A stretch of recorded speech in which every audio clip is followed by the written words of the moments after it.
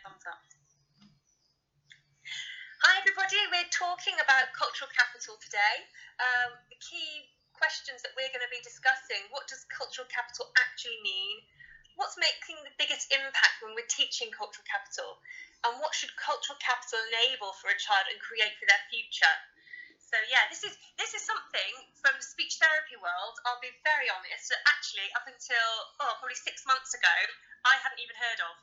And when we started looking at it, obviously when it came in from Ofsted, sort of putting it in, making the changes and coming in, and we looked at it in practice, and actually probably sort of for a lot of it, when me and Becky discussed about it, what we found is we're probably already doing it, aren't we? So yeah.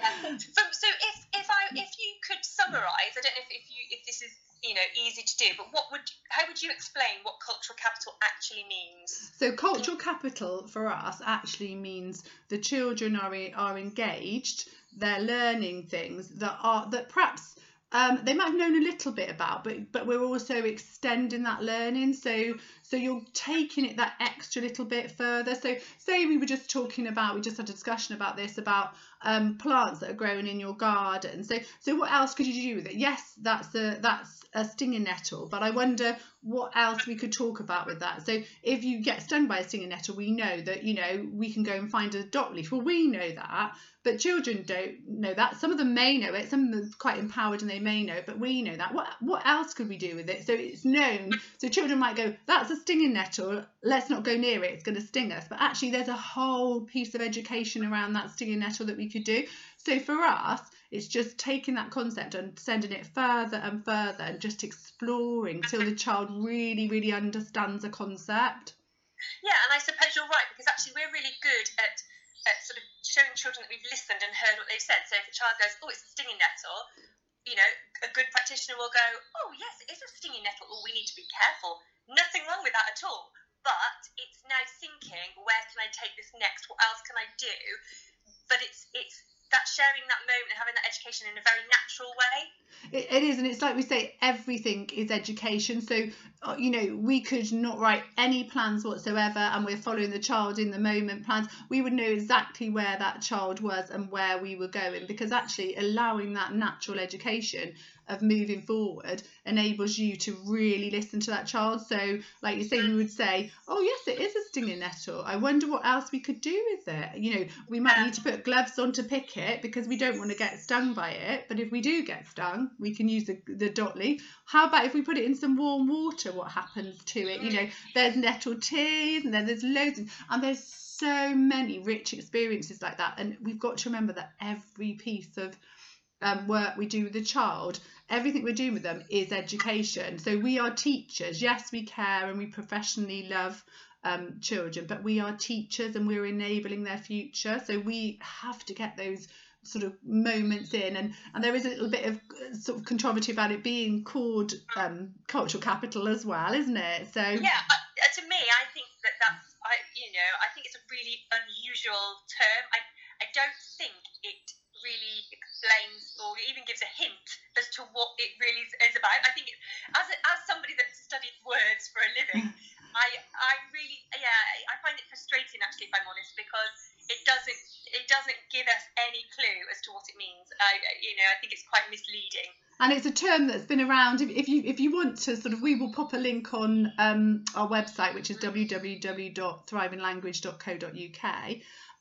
And there is a really brilliant article about it, and you can see it sort of comes from the 1800s. It's a word that's been around for a long time, and really it means social mobility. But for us in practice, we don't think about social mobility being anything to do with funds and monies and things like that. So we've worked a lot in the children's centres, haven't we, Bex? And we see parents giving their children amazing lives and using those experiences. So you don't need any money to walk past a garden or be in a park and describe a flower, or describe something that's happening. Yeah, perhaps when you've got money you can have more experiences, but if those experiences aren't valid and aren't actually sort of discussed through, then really they're not great experiences, are they? Yeah, it's missed opportunities, isn't it? That's what it is. And we are busy and we're going about our lives, and it is just taking that time. And also thinking back to the stinging nettles, it's also a really good opportunity to show children that adults don't know everything. Because I know that a stinging nettle stings, but I don't know why it hurts. I don't know what's actually happening to my skin when it touches the nettle. So then you can have that conversation with children about, oh, I don't know why that happens. We need to find out. Where could we find that information? Because actually what we want to do, we don't want to just tell children everything. We want to show children that they've got the skills to find information as well for themselves, which going forward with their schooling is a really important skill. But it also shows children that adults don't know everything, because we don't. So and we don't, and we learn all the time. You know, like I say again, on the Facebook page for Thriving Language yesterday, we popped on, I think it's Nora on food, and she's absolutely amazing, and she's probably about 4 or 5, and I learned so much. So yesterday I learned that you could eat a daisy. I didn't know that. So that little girl has just empowered my sort of cultural capital, hasn't she? She's empowered my knowledge. I now know that. So I don't know if I'm going to try and eat a daisy or not. Yeah, but actually it's amazing that you can, and I've made daisy chains, so that's something that then I can now talk about with the children, and I would probably, you know, show them that video as well and say, look at this little girl, I wonder what else we can see. And it brought back memories. It really brought back memories. So I was talking to my brother, and he was saying, actually, do you remember we had bread and butter when we were outside with our mum, who was really sort of naturalistic teacher and really sort of fantastic at showing herself. And I was like, yes, I do. And that bread and butter was actually hawthorn leaves. And then we would drink the nectar from the honeysuckle. So you can do that. And it brings back all these memories. And I think that's probably where, for me, that's where I've sort of forged a love of outside and actually going and exploring. So that's my bias. I know when I'm teaching children, I would much rather be outside. Yeah, absolutely. So actually that leads us on to one of our points, which is what makes the biggest impact when teaching cultural capital. And I think you've said it several times. It's not necessarily the adults, it's the interaction. That's because you were saying you've learned from that little girl on Facebook. Yeah. So actually it's listening, being in the moment, and having that interaction with another person. That quality interaction and that meaningful interaction, and we can't explain that enough. So thinking about routines and things like that, those routines really don't matter if what's happening is just a routine and it's just a thing, like Bex said before, you know, like you said, it's missed opportunities, isn't it? It's like, let that natural play happen and engage, and then extend it from there. You know, that is really what cultural capital is, and using those words as well, that you know, we're sort of thinking, do we know what that means? Does the child know what it means? And we said, we had a little boy who used the word exhausted, and we were like, oh, we are exhausted, we're really, really tired. And he's like, tired, exhausted, not tired. And so he'd been starting to use all these words, but actually he didn't know what they meant. So if we were ticking a box, we would be saying, really great use of language there, wouldn't we? You know, his vocabulary is amazing. But yes, he could say the words, but he didn't have an understanding of what they meant. So So we could say that actually part of cultural capital is supporting children to sort of link the vocabulary that they've heard with their real life experiences. Yes. Joining the dots, isn't it? Yes, it is. And then and the words, putting it all together and seeing that in real life.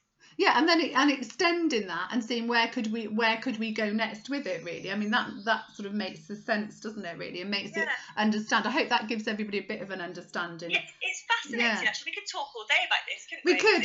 Fascinating. We won't.